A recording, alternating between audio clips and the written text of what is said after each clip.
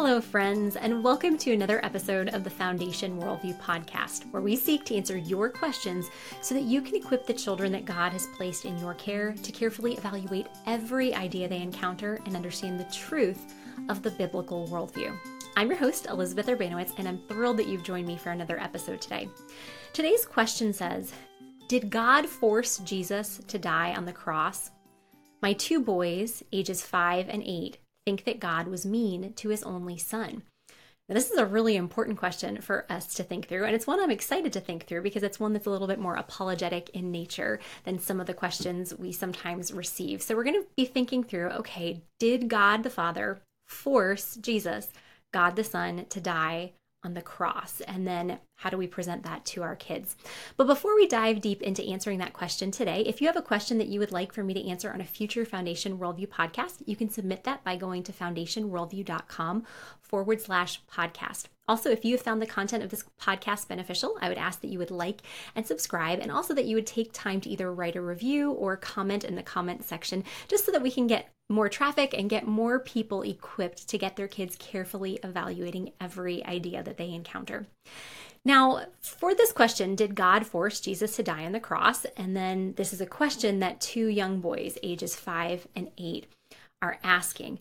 Anytime our children ask a question like this, the first thing that we want to do is affirm it, because our kids are naturally going to have questions. That's part of God's design for their development, and having questions is a really good thing. And we want our children to know this, and we want to make sure that when they have questions, they verbalize those questions. They don't just let those questions simmer inside of them and then cause doubt in their minds. Now, doubt isn't always a bad thing. It can be a good thing to have these questions and uncertainties, but we just want to make sure that we have the opportunity to help our kids understand, how do I address these questions as they arise? So for this parent who wrote this question in, the first thing I would encourage you to do is just to affirm your sons that this is such a good question, and it's a really important one for us to think through. I'm so proud that you're actually thinking critically as we're reading through God's word, because we want to know the answers to these types of questions. And so then the next thing that I would do is actually ask the child or the children, okay, so where should we look to find the answer to this question? Well, we should look to Scripture. And why is that? Well, it's in Scripture that we hear the narratives of Jesus's life. And then in the New Testament, the rest of the New Testament, we get the commentary or the explanation on how we are to understand Jesus's life, death, and resurrection. So we're going to want to look to Scripture. And then we want to make sure that as we're helping our kids find answers to these questions, that we are taking them directly to God's word, and we're letting God's word speak for itself. Now, there might be times where we have to offer some further explanation, but we want to make sure that the pattern that we're setting up and establishing for our children is not that we are the experts on all of the answers to these questions, but that we know where to find the answers. And we want to make sure that we're establishing God's word as the authority. So once you've affirmed your children for asking these questions, and then, ask them, where should we go to find answers? Well, we should go to God's word, because that's where we learn about the life, death, resurrection of Jesus, and then what that means. And so a great passage that I think we can take our kids to read different parts of it and to ask different questions is Matthew chapter 26, because that is one of the chapters that talks about Jesus's being arrested and then put on trial. And so the first portion of scripture that I think we could read through with our children to answer this question is verses 36 to 46. So it goes right in order. Matthew chapter 26, verses 36 to 46. So I'll read these verses for us, and then we'll talk through some of the questions we could ask kids after reading these verses. Verse 36 starts off and says, "Then Jesus went with them to a place called Gethsemane, and he said to his disciples, 'Sit here while I go over there and pray.' And taking with him Peter and the two sons of Zebedee, he began to be sorrowful and troubled. Then he said to them, 'My soul is very sorrowful, even to death. Remain here and watch with me.' And going a little farther, he fell on his face and prayed, saying, 'My Father, if it is possible, let this cup pass from me. Nevertheless, not as I will, but as you will.' And he came to the disciples and found them sleeping. And he said to Peter, 'So could you not watch with me 1 hour? Watch and pray that you may not enter into temptation. The spirit indeed is willing, but the flesh is weak.' Again, for the second time, he went away and prayed, "My Father, if this cannot pass unless I drink it, your will be done." And again he came and found them sleeping, for their eyes were heavy. So leaving them again, he went away and prayed for the third time, saying the same words again. Then he came to the disciples and said to them, Sleep and take your rest later on. See, the hour is at hand, and the Son of Man is betrayed into the hands of sinners. Rise, let us be going. See, my betrayer is at hand." Okay, so once we read through this passage in the garden with our kids, a great question we can ask is, what does this passage teach us about Jesus and his willingness to die? And then we're going to want to anchor that back in Scripture. And so ask our kids, what does this passage teach us about Jesus and his willingness to die? And then ask them, okay, what verses do we see this? And we see this in Jesus's prayer in verse 39, "My Father, if it be possible, let this cup pass from me. Nevertheless, not as I will, but as you will." And then again in verse 42, where it says, "My Father, if this cannot pass unless I drink it, your will be done." And so we want to talk with our kids through, okay, so is Jesus wanting, is his flesh wanting to go to the cross? And when I say flesh, I don't mean flesh as in sin nature. I mean flesh as in physical body. Is he wanting to go to the cross? Well, no, he is obviously very anguished over this. He is wishing that there were another way for this to happen. But what do we see about his willingness to die? That he says, "Nevertheless, not as I will, but as you will." And then in the next part, he says, "Your will be done." So what do we see about Jesus's desires here? Well, we see his desire was to not have this happen, but he had a greater desire. And what was that greater desire? That greater desire was to do the will of his Father. So are we seeing Jesus be forced into this? No, we're seeing him choose to submit to the will of his Father. And now this might be confusing for kids to understand. So a question that we could follow up and ask is, have you ever not wanted to do something, but decided to go through with it because you wanted something else more? And so we can, if our kids can't think about that, we can even give them examples. Do you remember when we were at the grocery store and you really wanted to buy a piece of candy, but you were saving up, your money for that new Lego set, and you wanted the new Lego set more than you wanted the candy bar. So it was really hard for you to say no and to not spend your money on the candy bar, but you chose to withhold from getting the candy bar so that you could fulfill your greater desire of getting a Lego set. For older children, for teenagers, talking about, there's going to be a lot of sexual temptation, and a lot of people are tempted to have sex before they're married. But for people who really want to honor God and believe him and his word, they choose to say no to any premarital sexual activity in order to be faithful to God and his commands. And so we can talk through this with our kids. It's possible for our desires to be conflicted, for us not want to do something, but to choose to do that thing because we want something greater. And so it's similar here with Jesus, that did he really long to go to the cross and all that entailed? No, but his desire to submit to the will of his Father was even greater. Then we can continue on in Matthew chapter 26, picking up right where we left off in verse 47 and read through verse 54. I'm going to read this section for us now. This passage says, "While he was still speaking, Judas came, one of the 12, and with him a great crowd with swords and clubs, from the chief priests and the elders of the people. Now the betrayer had given them a sign, saying, 'The one I kiss is the man, seize him.' And he came up to Jesus at once and said, 'Greetings, Rabbi,' and he kissed him. Jesus said to him, 'Friend, do what you came to do.' Then they came up and laid hands on Jesus and seized him. And behold, one of those who were with Jesus stretched out his hand and drew his sword and struck the servant of the high priest and cut off his ear. Then Jesus said to him, 'Put your sword back into its place, for all who take the sword will perish by the sword.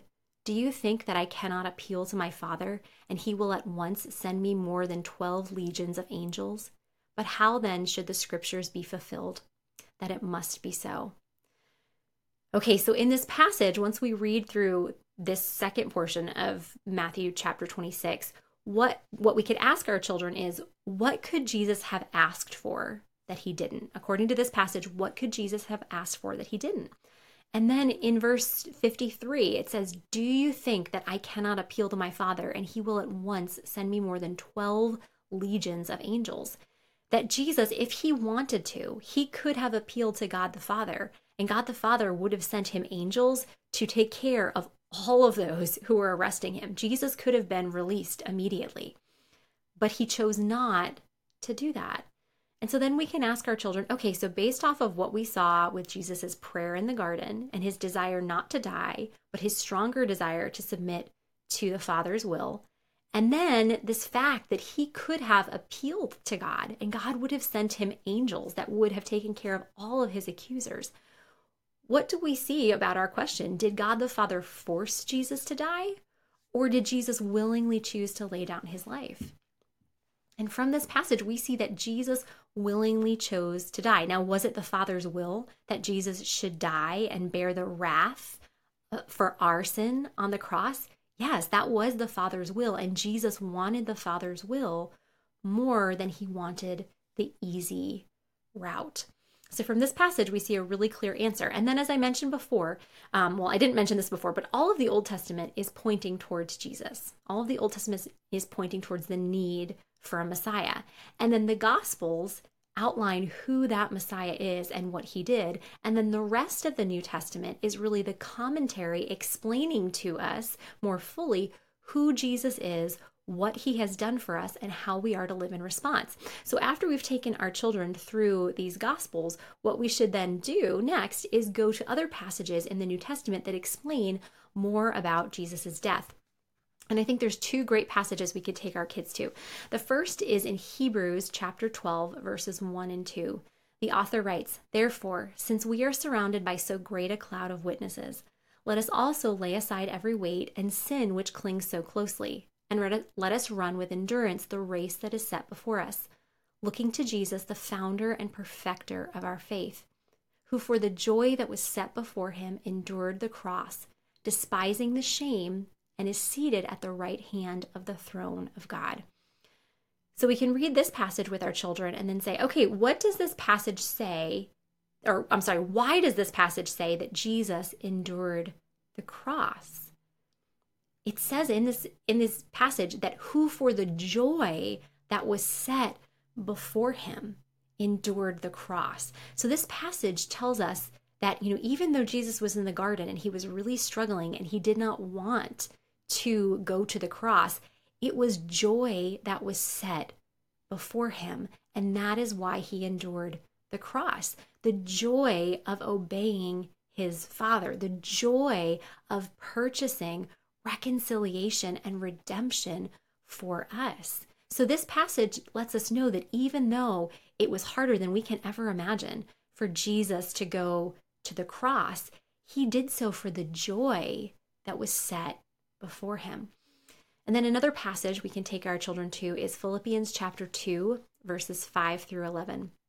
And in this passage, Paul writes, "Have this mind among yourselves, which is yours in Christ Jesus, who, though he was in the form of God, did not count equality with God a thing to be grasped, but emptied himself by taking the form of a servant, being born in the likeness of men. And being found in human form, he humbled himself by becoming obedient to the point of death, even death on a cross. Therefore, God has highly exalted him and bestowed on him the name that is above every name, so that at the name of Jesus, every knee should bow in heaven and on earth and under the earth, and every tongue confess that Jesus Christ is Lord, to the glory of God the Father." So we can read this passage with our children and then ask, okay, after Jesus's death, what has God the Father done for Jesus? This passage tells us that he is exalted. Jesus is highly exalted. God has bestowed on him the name that is above every name, and that one day every knee in heaven and on earth and under the earth will bow before him and will confess that he is Lord, and that this brings glory to the Father. So Jesus is now highly exalted. He's been given a name above every name, and one day everyone will bow before him. That this was the eternal plan that God the Father had in mind when he willed God the Son to die, and that God the Son also knew about as well. And so we want our children to see this, and we want them to see it anchored in Scripture, that it's not just our opinion about whether or not God the Father forced Jesus to die and if he was mean to him, but it's actually Scripture showing us that no, God did not force Jesus to die, that the will of the Father and the will of the Son are one, that Jesus willed to do his Father's will, and he willingly chose to go to the cross. And then Jesus, he endured the cross for the joy that was set before him, and he is now highly exalted. So I hope as we went through these different passages of Scripture and talked through questions that we can ask our kids, that what I modeled will be something that we can take and implement in any situation where our children ask us some theological question that they're wrestling with, that we can actually take them to Scripture, read Scripture, and then ask them questions so that they're the ones who are actually wrestling through this and seeing the answer very clearly laid out in Scripture, because this is what we want them to do when they have questions, when they're no longer within the walls of our home. That when they have questions or they have doubts, they know, okay, what I need to do is I need to dive into the Scriptures and really see what has God revealed about this topic in his word. Well, that's a wrap for today's episode. But as we leave our time together, my prayer for you is that no matter the situation in which you and the children God has placed in your care find yourselves, you would trust that God is working all things together for your good by using all things to conform you more into the image of his Son. I'll see you next time.